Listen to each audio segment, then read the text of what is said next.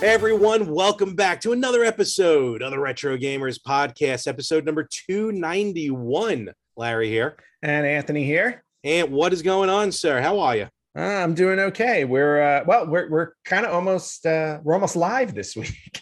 Almost very close. Technically we could have been live this week because we're recording on the actual Tuesday. Basically, and dropping on a Wednesday. Last couple of weeks has been Wednesday episodes. But life has been busy for us, you know. Life has been busy. I don't know what excuses you have. I have a few. Life finds a way. So busy. Yes. But we're back here, so everything's good to go, and we got a good episode here coming up. But and anything gaming-wise new with you? Have you done it? Because it's been a week since we saw you.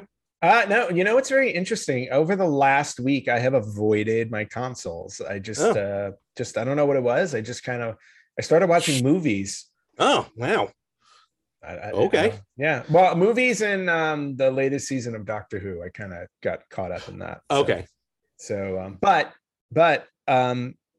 today, this morning, actually, before work, because I get up like super early. You really do. It's weird. I do. I get up super like by the time people's alarm clocks are going off, like I've already gotten up, worked out, showered, taken a walk to Starbucks, come back, fed the cats, fed myself. All before 7 a.m.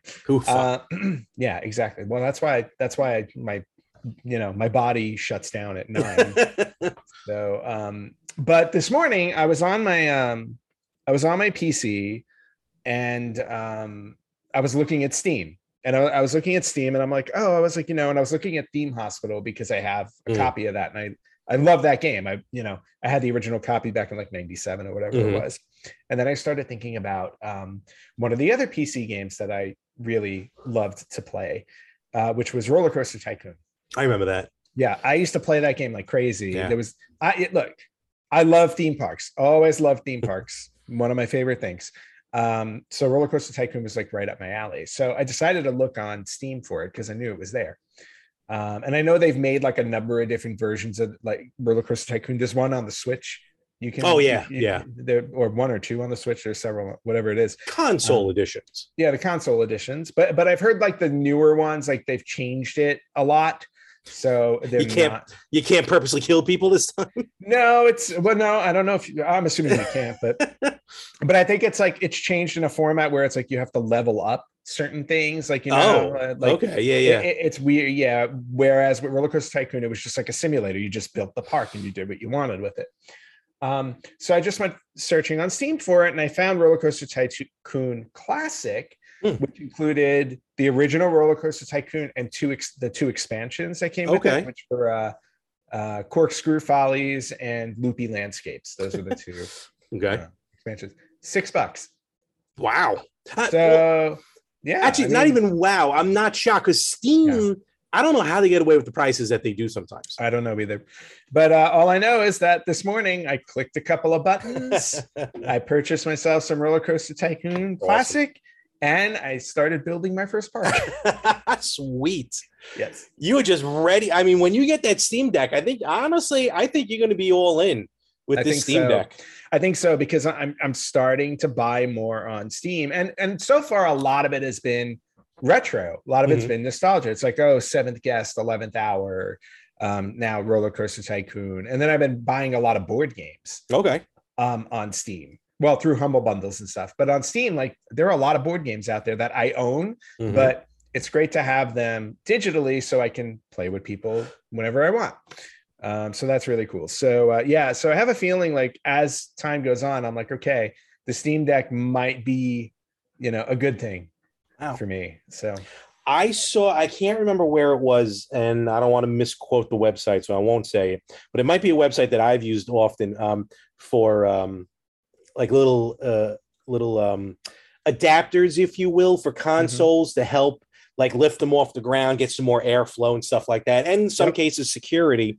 And I saw these clips for the Steam Deck that now, for those of you who don't know what the Steam Deck is, just imagine the Switch with the controllers. So out of the dock. And these clips just go on the L and R thumbsticks. So I guess that way you don't break the sticks if you go to grab it. Oh, interesting. Because it's got like some give to it. I'm like, that's a really interesting idea. Because whenever I take my Switch out from like its carrying case, I'm so scared to grab them by the L and R thumbsticks. I'm like, that's actually a pretty cool idea. Yeah. Now, so, if I find it again, I'll let you know. Yeah, I was gonna say usually I grab like when I'm taking it out of the dock, I grab it by the sides like this. I grab it from the top. I just so I grab it by the sides and lift it. But I do have on my Switch though, I do have a like protective cover that you put on the front part of the dock.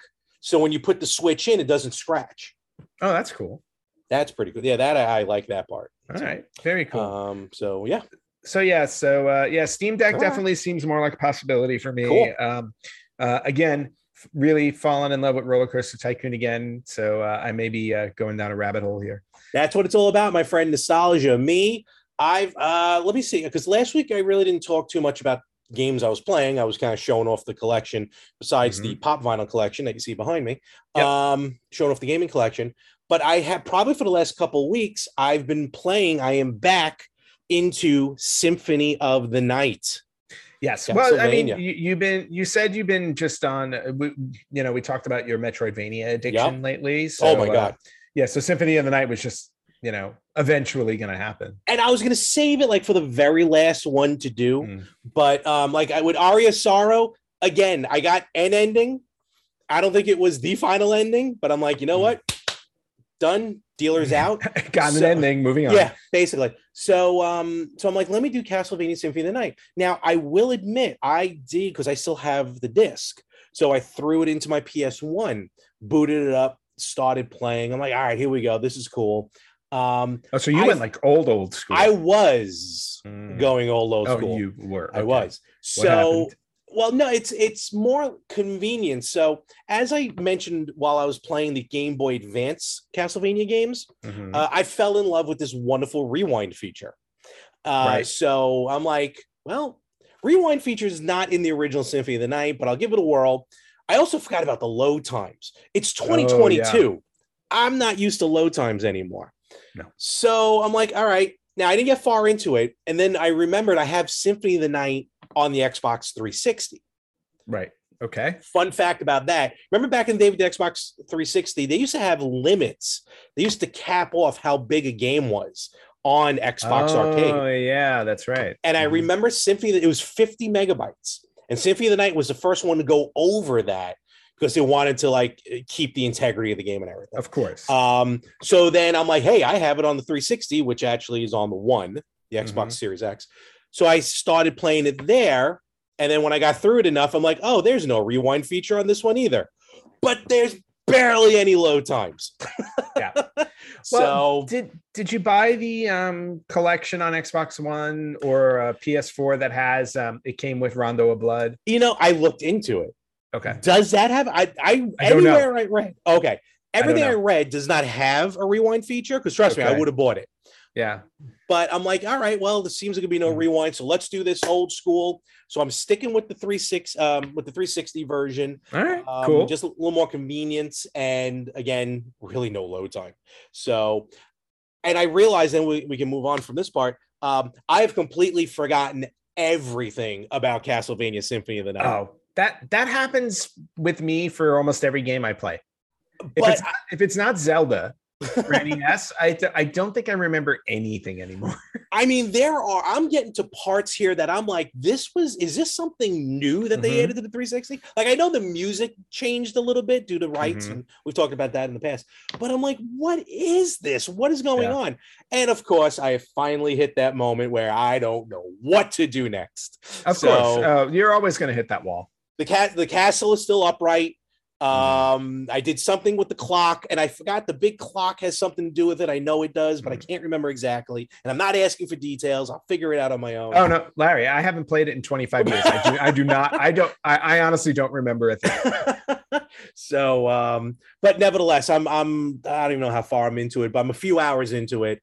And what's great about it being so long that I've forgotten what it's like, and probably because of my age, I can't remember stuff anymore. It's like playing it fresh again. So that's what's cool.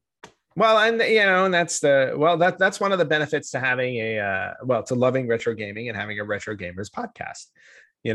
We do get to go back and it's like, wow, I've completely forgotten this game, but you remember how awesome it was when you played it. So, so huge benefits to that. So I will keep you guys updated as to where we're at. God only knows when I'll get to the Upside Down Castle, but I am determined to get 200.6% done. So, all right. Well, I won't hold my breath. I will give up shortly thereafter. I was just going to say, what you're going to do is you're going to get to it, and then again, a few weeks from now, I got an ending. I'm good.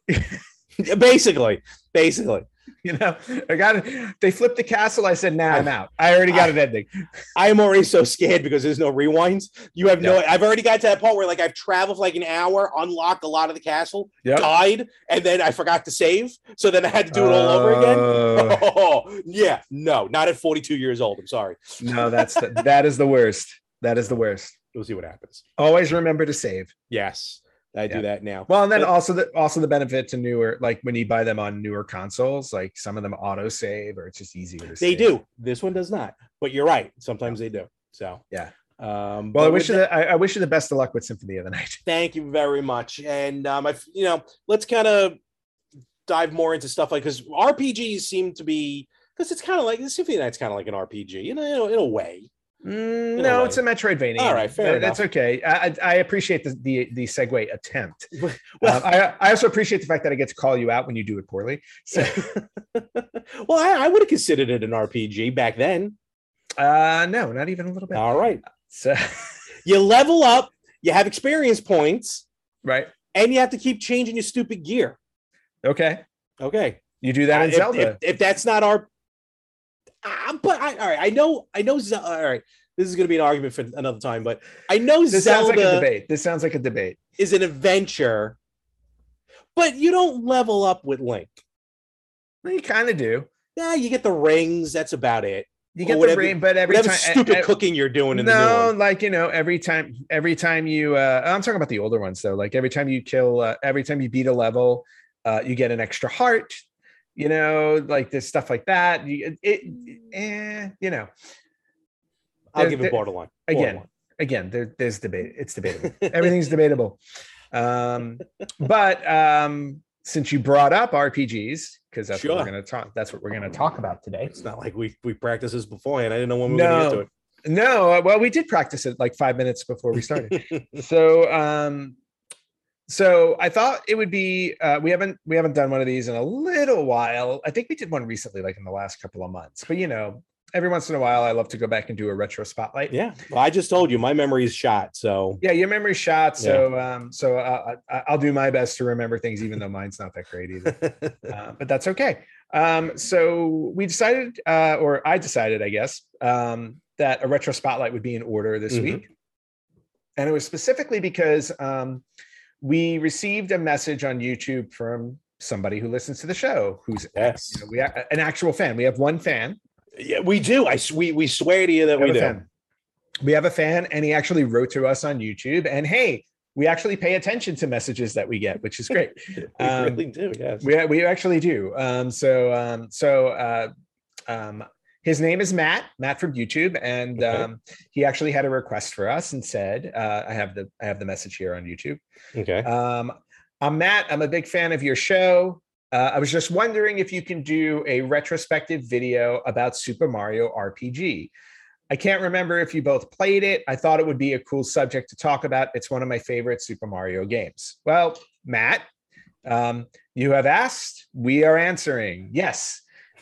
We are going to do a retro spotlight this week on Super Mario RPG Legend of the Seven Stars. Yes. Yep. And that is our review. Thank you. No. And that is our review. It was good. The end. Dunsky. But this is a game that I know I hold near and dear to my heart. Larry, I know you've played through it as well. I loved it. Yeah. Yeah. So we both are well-versed in the game. Granted, I had to do a little research to jog the memory. Because again, this game came out. This game came out before Symphony of the Night, so it's even older. Yeah, it's true. Yeah, you're right. And the last time I probably played it was when it was brand new. Yeah, same here. So. I remember. No, actually, that's not true. I do remember playing it at a certain point I don't remember if it was in the 2000s or the 2010s, whatever. Oh wow, okay. But like I had decided to start it over, and I got like maybe an hour in and then moved on. But not because I didn't want to play through it again, just because I got distracted with a different game. Fair, it's the story of our lives. Right? Seeing how I'm in this kick of playing and restarting games, you know what? Maybe this is something I'll tackle next. Give myself a break from these Metroidvania games. Because Super Mario RPG, and this for me personally, I know we're going to get into some stats and stuff, and or at least talk about it. But personally speaking, this was a time. Game came out in '96, and it was a time for me where I was not playing RPGs. I still, for the life of me, I still cannot tell you how I got my hands on Shining Force, which ended up becoming my favorite RPG series.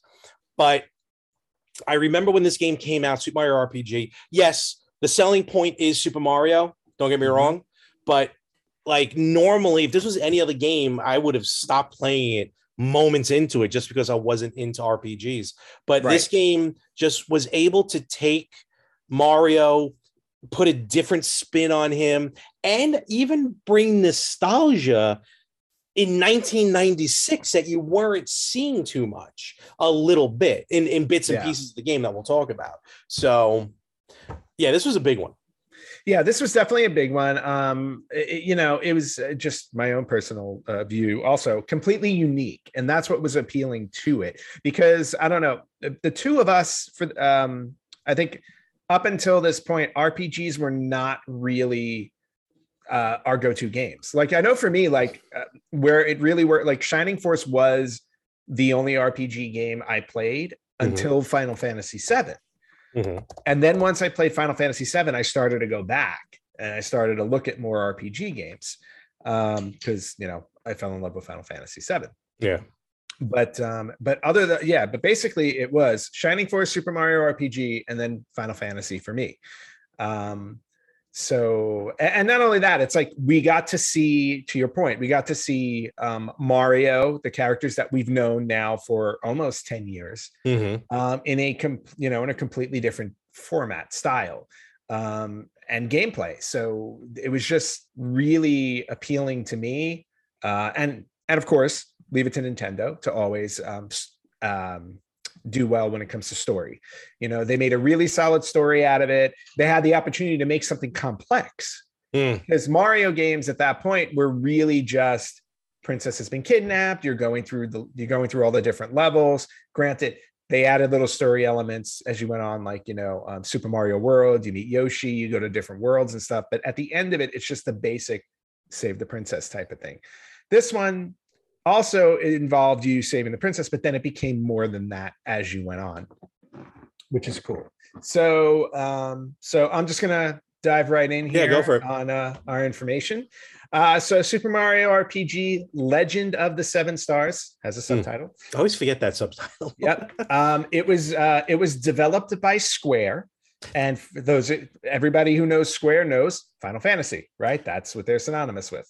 Not only that, but for Nintendo to kind of be like, hey guys, here's another company, here's our bread and butter, take care of it. Exactly. And Square definitely did it justice. This was also before Square had merged with Enix. Of course. Yeah. Yep. So this was pre-merger. This is just Square. Developed by Square, published by Nintendo. Like Larry said, Nintendo normally not the type to hand out their properties to anybody. You can go look at the Zelda Mario games on the CDI as a perfect example of why. Being burned. Yeah. So, but they trusted Square, obviously, because Square was the they had the experience in the RPG world, and Nintendo did not. Produced by a very familiar name, Shigeru Miyamoto. Ah, yes. He was the producer. It was released on the Super Nintendo Entertainment System, the only platform at the time it was released on. It was released on March 9th, 1996 in Japan. A couple months later, May 13th, 1996 in North America. So we, of course, had to wait a couple months. It was the first RPG of the Mario franchise, as we mentioned. Yeah. The story revolved around Mario and his friends seek to defeat Smithy, a robotic gangster that crashed into their world and steals the 7 star pieces of Star Road. And we were, if I remember correctly, we were first introduced to Star Road in Super Mario World. There was that whole star. You're right, Star Road, because it looked like a star. Yeah, or was that wasn't in Super Mario 3, was it? No, Super Mario World. It was World. Yeah, it was World. Yeah, because you zoomed up and then it even unlocked even more, like Groovy, Hip, and all those other weird secret things. Yeah. Yes. So you have to reassemble the 7 pieces of Star Road. You have to defeat Smithy again, an original villain. Now we're moving away from Bowser or King Koopa and moving on to Smithy. Because it was an RPG game, it was a turn-based format where you chose 3 characters for your party. So there were ultimately, I think, 5 characters total that you could play as. Mm-hmm. And those were Mario. For the first time ever, you got to play as Bowser. Yes. Bowser, and he was very powerful. Oh my God, on your team. You got to play as Princess Toadstool. Mm-hmm. I believe the last time you got to play as her was just Super Mario Brothers 2 at the time. Yep. On NES. And then 2 new characters. Sadly, Luigi not in there. Poor Luigi never makes the cut. Always a bridesmaid, never the bride. Always. But 2 other characters in the game were actually 2 brand new characters to the Super Mario world, so to speak, or canon. One name is Mallow, like marshmallow. Okay. Mallow. He is a cloud boy who thinks he's a tadpole. I don't know if you remember that from the game. I do remember that. Yes. I remember that too. And he looked like a marshmallow. I know he's a cloud, but he looked like a marshmallow. He looked like a marshmallow, but he was a cloud. Mm-hmm. And then the last character, my personal favorite, Gino. You do like Gino, yeah. I love Gino. Gino was a doll that became possessed by a spirit from Star Road. Yep. And he became one of the characters you can choose. A real boy, yeah. Basically, it was kind of like that Pinocchio story where the doll comes to life. Actually gets bigger too. Like he's a little doll that just like turns. He does grow, yeah. He grows, and I guess he would almost be like the. To me, he was almost like the magician of the group. Like you have a mage in Final Fantasy. Okay, I can see that. That's the role I thought he kind of played in there. Mm-hmm. And then Princess Toadstool to me was always the healer. Yes, that's what that's what you used her for mainly. Yep. But yeah, so those were the 5 playable characters, and you would obviously you rotate between which ones you wanted to use based on the battles you fought, because in certain battles different characters needed to be used if you wanted to be successful, or at least that was my experience. Hence the strategy. Yep. The different worlds in the game included going through the Mushroom Kingdom, Moleville, which if you want to know is a land full of moles. Mole. Monstro Town, monsters. Yoaster Isle, which were Yoshi. Yoshi. Yep. Nimbus Land, which is where Mallow learns he is a cloud boy. And then you had Bowser's Castle, and finally Smithy's home world, where the final battle occurred. Development of the game started back in 1994. Miyamoto wanted to make a Mario RPG game. Square. And they teamed up with Square because Square was actually looking for something as well. Square wanted to make an RPG that would be popular outside of Japan. Up until this point, RPGs were really central to Japan. They were very, very niche in other markets, especially North America. And not only that, but they were very like JRPGs, Japanese role-playing games. Yep. Are very like story driven. I find a lot of like you're reading more than you're playing. So no, thank you. But I think here, like all joking aside, here in North America, we want to play, we want action, we want to actually get into it. So yeah, I can see that. How even shocked how Final Fantasy kind of made its way over, but how Square really wanted to break into North America, and this was a great way to do it with a quote unquote original IP. Yeah, I do want to point out really quickly that the person who said reading no thank you is a college graduate who used to work in a bookstore. I never read the books. I just had to sell them. There's irony there. Yeah, so when somebody came up to you and said, can you recommend this book for me? Yeah, it's great. They were college books. They had to buy them. No, I know. It was easy. Anyway, so it turned out that Miyamoto and Square both they both had interests for specific reasons. So it was kind of kismet and worked out for both of them. The game or gameplay was first unveiled in 1995 at the V-Jump Festival in Japan. Okay. Sure. Don't know what that was. And while making the game, games like Final Fantasy VI and Legend of Zelda: A Link to the Past were referenced to create a mix of action and adventure gameplay and RPG. So they tried to take both formats and meld them together. And you can see that when you're going through it. There are 100%. Yeah, there are definitely there are a lot of there's a lot of RPG in there, but you can see where the action adventure comes in. Because it's stuff that you do like on the map, so you have your battles, Final Fantasy style, but you're right. There was stuff that you do straight on the map, which would be more Zelda-like. So, Zelda, Zelda and, the overworld type of stuff. Which is really cool. So the release, like I said, the release was in 1996, March and May, respectively. Response to the release, overwhelmingly positive. That word always gets me. Overwhelmingly. And just to run down a couple folks, this is a person who has master's degrees, I think multiple master's degrees, and he has problems with pronouncing some very basic words. Oh yeah. So I won't correct you anymore when you say Sega. Sega. Now you got me questioning it. Sega. You say Sega all the time. Sega. Four letters. So Mario RPG release response. And again, back then, kind of sort of, the internet was at its infancy. So we relied on these things called, video game magazines. Oh, yeah.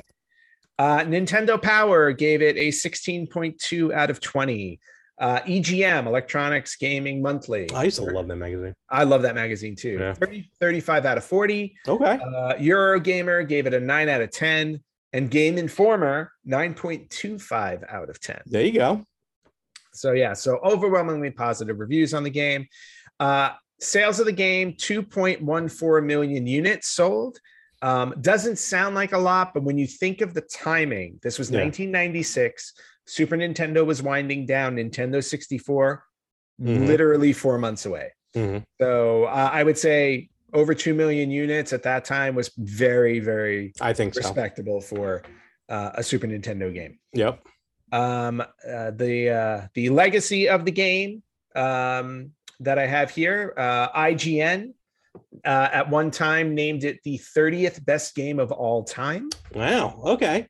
But this was back in 2006. No, of course. Today. Yeah. These are all, respected for their times. EGN named it the 26th best game of all time in 1997, so the year after it came out. Okay. So it very quickly rose, to the top. And despite how popular it was, a sequel was never made.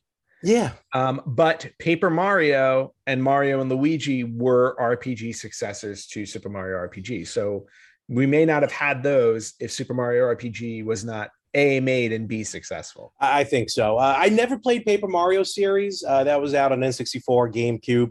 I did play the Mario and Luigi. Well, I played at least the first game because those were on Game Boy Advance, and then they moved over to the DS.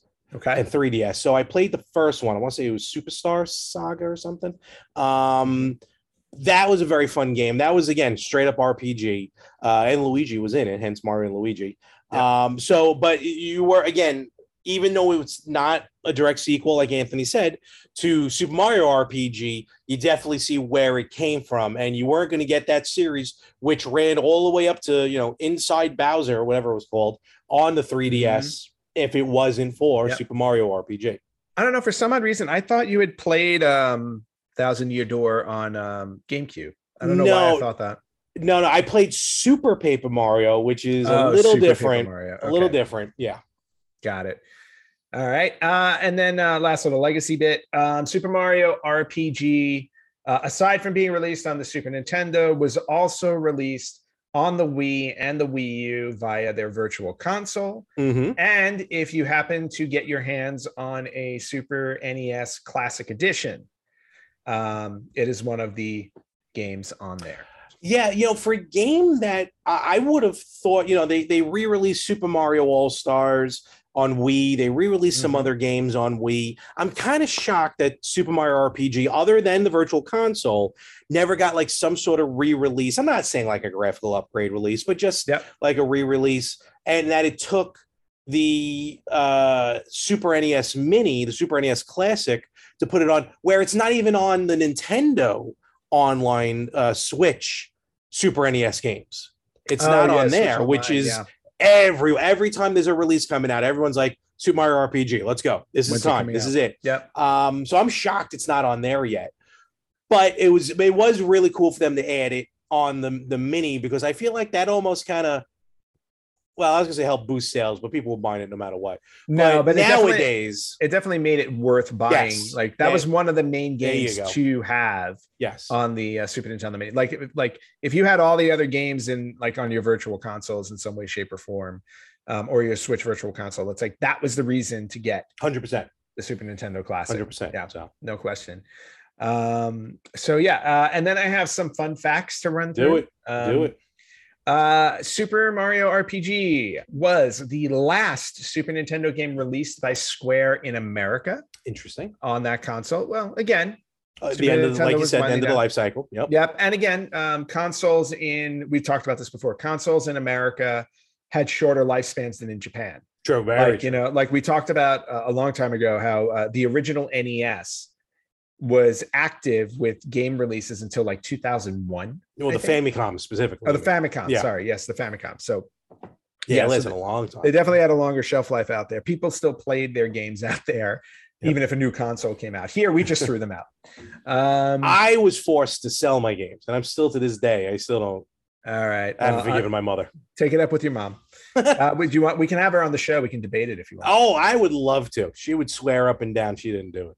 Of course. We brought up Paper Mario as like the untitled sequel successor, but before it became Paper Mario, before they named it Paper Mario, it was originally announced as Super Mario RPG 2 for the 64 disc drive. Ooh. Yeah. Okay. And as we know, the 64 disc drive never made it over here. Nope. So yeah, that would have been interesting. And it would have been. Yeah. But I wonder if it was going to be that paper style, or if they were just like, they had originally said, all right, we'll make a sequel to it, and then they just went in a different direction. Yeah, I got you. Kind of like almost like Wind Waker. Like I still like, huh? I love Wind Waker. Oh, such a great game. Okay, so some more fun stuff here. Obviously, it's the last Mario game made on the Super Nintendo. Because a few months later, you had Super Mario 64. Yes. Yep. Game changer. Another game changer. There was a children's book back in 2006. I thought this was interesting. Children's book in 2006 released by Scholastic. If you remember Scholastic. Of course. The name of the book was Mario and the Incredible Rescue. And it contains locations and characters from Super Mario RPG. Oh, that's cool. Yeah. Huh. So 10 years later, they dipped back into the RPG game to use. Where's my little note about this one? I had put it here. Oh, okay, here. So Gino, who I told you was like, how could you forget? Character. Gino, who was my favorite character. For a very long time, nobody has seen Gino, right? He was in I think I saw him on my milk carton this morning. No, like he was in Mario RPG and then was never to be seen again. But in 2020, only a couple of years ago, Gino was added as a Mii fighter costume in Super Smash Brothers as paid DLC. That I thought he was a trophy. No, he's a costume. No, I believe you. I thought it was a trophy, but a costume is even better. Yep. It is the only time Gino has been used since Super Mario RPG. And as on a sadder note, Mallow and Smithy, the villain in the game, they've never been seen again. Gone from existence. Yeah, I just assumed that maybe Mallow was the angry cloud in the Super Mario Brother games. Yes, always constantly having a Lakitu inside of it. Yeah, so, exactly. So maybe he just became rough. One of those. I don't know. But yeah, Mallow and Smithy never seen again. And all joking aside, though, I think, and we've talked about it before, kind of, the reason why you never really saw these characters much, let alone really saw a re-release of Super Mario RPG, is because of Square. Square probably Square Enix now, probably owns those characters. Yeah. And because of Super Smash Brothers Ultimate already had Square Enix working with them, it was easier for that. But to get them in a separate game would have been tough. True. No logic on it. So very true. The soundtrack for the game, the soundtrack for Mario RPG was produced by Yoko Shimomura. Okay. Yoko Shimomura, who did not Yoko Ono. Yoko Shimomura. And if you don't know that name, which I know, Larry, you do not. But dare you? I know exactly who Yoko Ono is. Oh, I'm sorry, the other person. No. Yoko Shimomura also did the soundtracks for some other very well-known games: Street Fighter 2. Oh wow!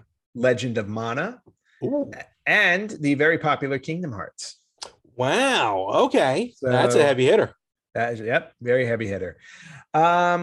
Super Mario RPG is one of only 7 Super Nintendo games to include a Super Accelerator chip to handle the complicated movement of the 3D rendered characters. Okay. So this was like the first time they, or at least for Mario, it was the first time they went into that 3D rendered realm. Yeah. Again, a few months later, we got Mario RPG, but remember that 3/4 view? They actually did have to do 3D renders. They were constantly throwing chips into Super NES games. Yeah. Remember the big one, like for Star Fox? The FX chip. Yep, the FX chip, and then they had this Super Accelerator chip. Yeah, there you go. And what's interesting about this is because of the Super Accelerator chip, the game was actually too costly to adapt for the PAL Super Nintendo machines. Oh, wow. So a physical game of Super Mario RPG was never released in Europe. They never got this game. Really? Yeah. Wow. It was just it would have been too expensive to make. Okay, I can see that because PAL is a little slower than because the PAL version runs at like 25 frames per second, and this ran faster than that. So to readapt the game and give it the chip that it needed, it would have just cost too much. So they just skipped out on Europe. Sorry, Europe. Couple of other things here. There are, I don't know if you remember this, but in Super Mario RPG, there are actually 12 mini games that you play throughout your adventure. Mini games, which predated Mario Party by a couple of years. I think I remember literally a couple. I feel like one of them had to do with when you're on the water with the log and you're spinning on it. The Midas River course. Okay. That's the only one I remember. A couple other ones. I don't have them all here. Beatlemania was one. I think I remember that. Great Guys Casino was another. I think there was a Yoshi race as well. I think so, yeah. Yep, there was a Yoshi race as well. But 12 mini games. So we got to start seeing, the whole mini game craze here in Mario RPG. Here you can find a couple of things in before I get to those, little hidden items in the game. But Bowser, for some reason, don't know why, he has different battle victory animations in the American and Japanese versions of the game. Really? So when you finish a battle, the characters turn around, they do a little victory celebration. Bowser does it differently in each game. I do remember him giving us the bird. Yeah. So maybe that's what it was. Yeah. And then a couple of hidden things in the game. I don't know if you knew this, but I only know of one. Okay. So you can find in the game 2 F-Zero ships. Oh, wow. And Star Fox's R-Wing on display. And I do remember finding these when I played through the game. I don't remember exactly. Yeah, they're on display in Hinopio's place in the game. It was a little shop. And if you walked over to the right, they were sitting on top of crates. They were like miniature versions of 2 F-Zero ships and then Star Fox's R-Wing, which is cool little nod. Yeah. But then the other big hidden thing in the game was at different times in the game, you can find 2 very well-known Nintendo characters sleeping in beds in the Mushroom Kingdom. Yes. Or not in Mushroom. So in the game, somewhere in the game. Yeah. You remember the 2? I believe it would be Samus and Link. Samus and Link. Yes. So for Link, after you defeat Bowyer in the game. If you go back to the inn in Rosetown and spend the night, Link will be sleeping in the room when you wake up. Not sleeping next to you. He'll be in a different bed. That's the other thing they had to transfer when they were coming over. That would have been some other type of acceleration. And then to see Samus after getting the 5th star piece on the sunken ship. If you go back to the Mushroom Kingdom and search the guest room, Samus will be there in her armor in the bed. And you can actually talk to Samus, I believe, as well, because Samus will say something like she's getting her rest before she goes to battle Mother Brain or something like that. I'm pretty sure you can talk to Link too, but it was just like a bunch of dots. Yeah, I think Link is just sleeping. Yeah. But Samus actually does speak to you. And those okay, so and those are all my fun facts. Super Mario RPG. I got the only other fun fact for me to mention is I remember the part. It was cool when it happened, and when I talked about like going back to retro, and I don't remember where it is. I just remember at some point in the game, you walk behind a curtain as Mario. Oh, and when yes. you come back out, you're 8-bit Mario. You're 8-bit Mario, yeah. And like for the first time, you're like, oh, I remember that from 10 years earlier. So I always thought that was when first playing through it, that was really cool. Yeah, and I think like you could do it, I think like 2 or 3 times, and then it wouldn't happen anymore. Because I remember doing it repeatedly, and then I was like, oh. Because I think you like regular Mario, Super Mario, and then like Fire Mario. And then like I think that was it. So it was a great nod. Yeah. But I thought that those are all the fun facts. You threw one in there, which is really cool. And I thought I would end our retro spotlight by sharing my copy of Super Mario RPG that I bought in Japan. Ooh, fancy. When I was over in Japan for work. There's Malo, there's Gino. Yep, all of them on the cover. Very nice. And Yoshi. Yoshi too. Yoshi's showing there. Of course, I've never played this version because it's the Japanese version, and I wouldn't understand the word of it. I'm sure I could still play through it, but yeah. Very cool. Oh, yeah, look at that. Yeah, excellent condition, of course. Awesome. Awesome. But definitely, I couldn't find my. I think I have the American version. I just couldn't find it. But this one was prettier because I have the box. So. Oh no, that's awesome. Yeah, that's cool. Yeah, it's really cool. Definitely. So yeah, Super Mario RPG, definitely one of my favorite games ever released on the Super Nintendo, and that is our retro spotlight, man. All right, and we talk about it every week, but we really have so much cool stuff that we share on social media that we want people to know. Definitely go everywhere that we have social media. Yeah, absolutely. We're always sharing different memes or news stories that we find, throughout the week, because we don't just do this podcast, and drop that. We also, pay attention to what's going on in the retro game universe. And current gaming as well. Somewhat, yeah, somewhat. Yeah. So for those of you who enjoy listening to our show or watching our show, please, follow us, like us, leave a positive review. Yes. We absolutely everywhere you listen to podcasts. We're on YouTube. You can watch us on YouTube. Just look up Retro Gamers Podcast. And then you can also find us on Facebook.com/Retro Gamers Podcast, on Instagram at Retro Gamers Podcast, and on Twitter at Retro Gamers Pod. You can also email us if you want to just chat with us, or if you want to make a suggestion, the way that Matt did with our Retro Spotlight this week. Email at theretrogamers.com. We do get DMs. We do get messages. We do respond to them. Trust me. We love interacting with all you guys and gals. So definitely hit us up. Let us know. And as you can see, maybe we'll do your suggestion on the show. So exactly. Just like we did this week. And we will actually be right back as we go through our next segment, which will be our top 10 Super Nintendo RPGs. Ooh. All right, Larry, since we did the retro spotlight on Super Mario RPG, I thought I would stay in the RPG realm for, the rest of the show. Also because it was a very light news week. It really wasn't too much happening. Yeah, couldn't really find a lot on the news side of things. I don't know why. But so what I decided to do was I decided to look up the top 10 selling RPGs on the Super Nintendo. Okay. I was just curious to see where Super Mario RPG fell into it, because at first I was like, well, 2.1, I think it was like 2.14 million. I'm like, maybe it's not going to make the top 10.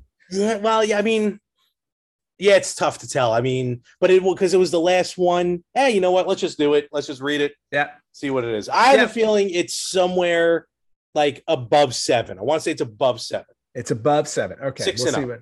what we'll see what happens. Okay. But I was actually very surprised when I saw where it did fall because it did make the top 10. Oh, okay. Well, there you go. All right. Made the top 10 first off. And a lot of these, it's going to sound repetitive because there weren't a ton of RPGs out. No. So at number 10 with 1.4 million units sold, Dragon Quest 3. Dragon Quest, of course, if you weren't playing Final Fantasy, you were playing Dragon Quest, or you're playing those were the two well-known franchises. I didn't realize 3 was on Super Nintendo. Okay, cool. 3 was on Super Nintendo. I remember getting 1 for free in the mail. There you go. How did you? Nintendo Power. Nintendo Power. That's right. I remember getting 1 many, many years later and just putting it in a box. Never played it. Well, that's what I did with the one that I got free in the mail. I'm sure that's what you did. You're like, wait, I got to walk around. There's words? I tried it, but those slimes kept getting me. I liked finding the slimes. All right, number 9 at 1.49 million units. 9. We got Romancing Saga 2. Okay. Now I'm not really familiar with that one. Again, over from Japan. Yeah. I mean, it's not it is from Japan, but yeah, it's a game. It's a game. There you go. Number 8, 1.8 million units. My 6 and up is going to look good here. Yeah. Yep. Final Fantasy 4. Okay. Now, is this Japanese Final Fantasy 4 or our Final Fantasy 4? It was listed as Final Fantasy 4. Okay, so we'll leave that up to. Those got all really confusing. I don't remember. Was Final Fantasy 4 here? Was Final Fantasy 2? I honestly don't remember. No. Because Final Fantasy 6 was Final Fantasy 3 here. I thought Final Fantasy 4 was like our 2 or something. Well, no, our 6 was their 3. Oh, here we go. Yeah. See, well, no, we're not doing that. We're not doing it. We don't have time to edit. No, this becomes Kingdom Hearts all over again. Still epic. It's great. I love that thing. That was great. All right. Number 7, 1.83 million units, edged out Final Fantasy 4 by a hair. Secret of Mana, which is a very well-known RPG. Never. I think I started it, but I never really got into it. Shocking. Yeah. No, that doesn't surprise me at all. Yeah. Number 6, very surprised. Thought it would be higher. 2.03 million units. Chrono Trigger. Really? I am shocked. That's where it's at. Yeah, I thought top 3. Did it just take time for people to love Chrono Trigger? No, I think it was just one of those games where it was successful enough, but it never really blew up the way that we now we hold that as one of the best RPGs ever made. But I don't think at the time it was getting noticed. Clearly not. I mean, but also remember, first game in the franchise. Yeah. So first ones usually are harder. True. They have the hardest hill to climb. So, and as you'll see here, you'll see as the list goes on, sequels did better than previous ones. Okay, I can see that. Yeah. So number 5. 2.14 million units goes to Super Mario RPG right there in the middle. Top 5. Really cool. Very happy about that. And then top 4, not going to be any surprise. Number 4, Final Fantasy 5. Okay.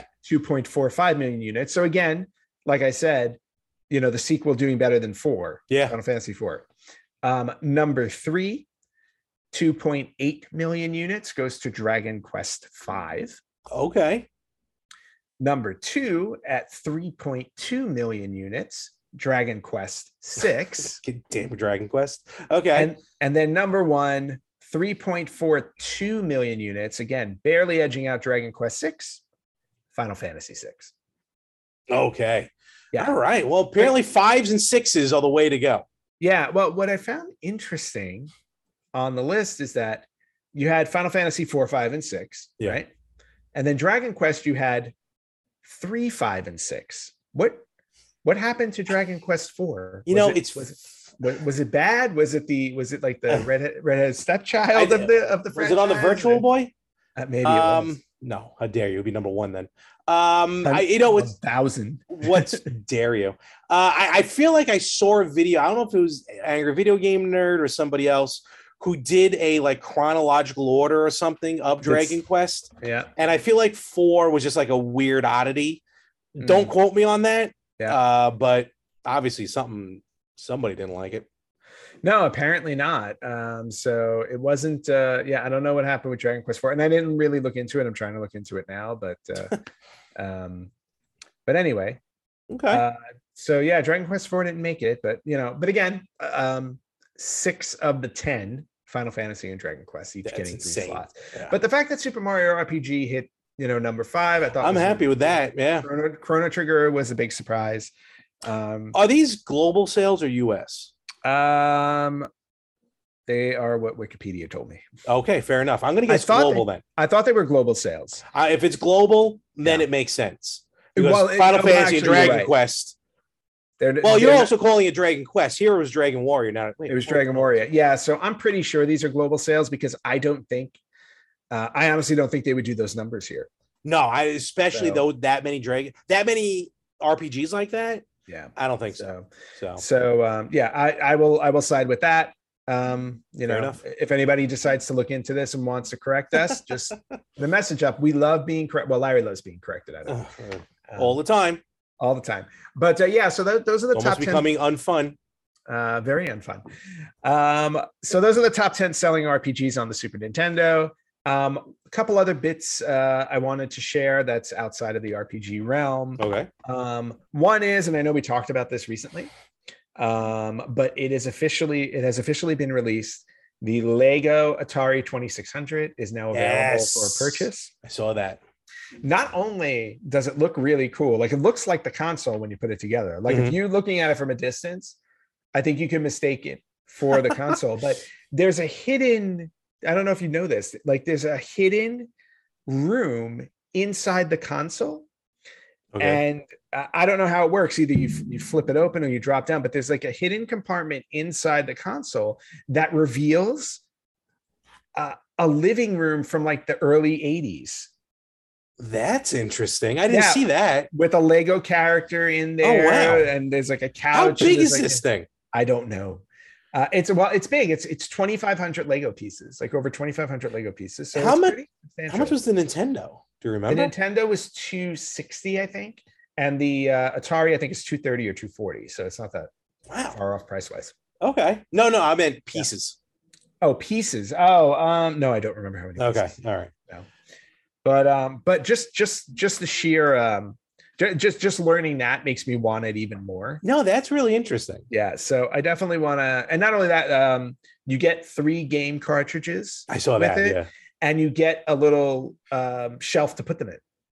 Oh, I didn't see that part. Yeah, you build a shelf that you put the cartridges in, and then each game that it comes with has a character from the game that you build. Oh, that's wow. They really went into it. Okay. Yeah, no, they went all in for this one. And so I'm really excited about that. I'm probably going to wind up getting it at some point. Do another live like you did with Nintendo with the Oh my gosh, yeah, I forgot I did that. That was like another 3 hours. That was like, I think it was like 2-3 hours. It was. Yeah. I think it was 2-3 hours because you did the NES and then you did the TV. And then I did the TV. That's right. I feel like it was around Christmas too. I think it was New Year's weekend. I did. Yes, that's what it was. New Year's. Yes, it was New Year's weekend. I did it back to back. Yep. That was intense, but it was fun. I enjoyed it. I would do it, but 7 minutes in, I'd be like, boosh. Yeah, you'd be like, wait, I can't find where'd that piece go? Forget it. And you just walk off. Once they go out, they all go out. We should do that though, and we should just like we should run a pool on how long you last. All right, who had him at 7 minutes and 46 seconds? Oh my god, just snap one of them in half. All right, so the Lego Atari is out. Cool. If anybody wants to purchase it. And then the last little bit that I had, we are celebrating a very special retro birthday this week too. Oh, okay, cool. Yeah, we are celebrating the 30th retro birthday. Again, this game was on the Super Nintendo, came out in 1992. It is a game I absolutely loved, and Nobody else seemed to understand. I know you guys didn't, but I had a lot of fun with it. And you'll remember it when I say it was Mario Paint. Oh my God. Yeah. That's 30 years. Yeah. 92. 1992, okay. Mario Paint. Hey, to be fair, it came with the mouse. It did. Yes. And the world's, like, never again has a mouse pad been made of pure plastic. Oh yeah. I mean, that was pure plastic. This is wood. Yeah. It definitely was. No, I mean, Mario Paint I enjoyed Mario Paint. You very much used Mario Paint the way it should have. And I wish let's even take the copyright strike. I'm dying for you to find that video and post it. Oh, the Mario Paint version of Bohemian Rhapsody. Oh my, folks, I'm telling you. I mean, granted, it was 1992, but yeah, it was 92. I was 13 years old at the time. There was no internet, so you could not look up lyrics. And I did the music video of Bohemian Rhapsody. The whole thing. But the worst part about it was, one, I couldn't draw, so it looks terrible. Right? Oh, it's bowling shoe ugly as far as it's completely ugly. And then two, there was a part when I got to it where I just could not draw anymore. So I think I remember that. I made a screen with the lyrics. Yes, you did. and to put the lyrics on there, I had to put one letter at a time. And not only that, I didn't know the right lyrics. So the words, like, some of the lyrics are completely wrong because I was basically writing them based on what I heard. Did you do it, all joking aside, did you do it before or after Wayne's World? I think I did it because of Wayne's World, because I didn't know Bohemian Rhapsody before. Oh no, none of us really did. Yeah, like Bohemian Rhapsody. Bohemian Rhapsody went to the top of the charts in 92 because of Wayne's World. In fact, I think it's the first song to hit number one again because of a movie. That wouldn't surprise me. I think it's the first one to do that. But yeah, like that is absolutely the reason why, because it was number one on the radio. I loved the song. I wanted to do a song that I loved. So I did Bohemian Rhapsody, of course, friggin' epic song, absolutely ridiculous. What the funny thing about it is I know where it is. Oh, okay. So it's not lost. No, it's not lost. I know exactly where it is. It's just that it's on a VHS. Why that's never been converted to DVD? Because you had a converter. Why you never converted that? That's another story for another time. Yep. Although I still have one. All right. We got to figure out how to do it. We'll take the copyright strike. But I was going to say they won't put the song online though if we post it. You know what happened? You know what? It's 2022. People can just sync the song up with the video at this point because you don't skip a beat. So no, I really don't. I pretty much hit it all. You get the guy floating in the air. Yes, I did. Mama. Oh my God. All right. All right. Yeah, I will track that down. Awesome. Mario Paint. I loved Mario Paint, just real fast. It was sweet. I am pretty sure when Mystery Science Theater came back on Netflix a few years ago, I'm pretty sure they did a version of the theme song on Mario Paint, even though they don't officially say it, because I hear a dog and I hear a baby and some of the other weird noises that came with Mario Paint, and a couple. Man, what's flying around here? And a couple of the games that, like, mini games that were in it, ended up, they re-released them on some DS games. I forgot which is which, but they did come back on a couple of games. All right, that's cool. So, well, happy birthday, Mario Paint. Happy birthday, Mario Paint. By God, I miss Consumer Report store. Remember the Consumer Report magazine? Oh yeah. There's a store over on Knapp Street. We're going local. That was because that's where I bought Mario Paint. You had to the store, I forgot, it was Consumer something, and you actually had to put like an order form on a magazine and then hand it to the person who goes in the back, and it comes out on like a on a railway or whatever. And I don't know why I remember that, but it was the first game I remember buying with my own money. Nice. So, and a good purchase at that. Yes, it was. So, and the only time I ever used the mouse. Yes, same. Awesome. All right. Happy birthday, Mario Paint. Happy birthday, Mario Paint. All right. And with that, folks, we're going to wrap this all up. But remember, coming up, this coming weekend in August 12th through the 14th. You're much better off just saying the dates. I am so confused as to what day today is. Yes. August 12th to the 14th, the Long Island Retro Gaming Expo is back, baby, after so many years. And the retro gamers will be there in some way, shape, or form, but we will be there. We're going to do a live podcast. But besides us, folks, get your tickets. Come on down to the Cradle of Aviation Museum right across from Nassau Coliseum.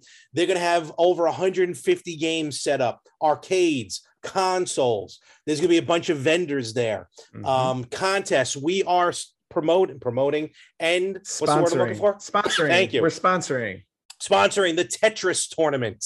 So make sure to get into that. And whoever the winner is, I'd like to see them go up against Anthony.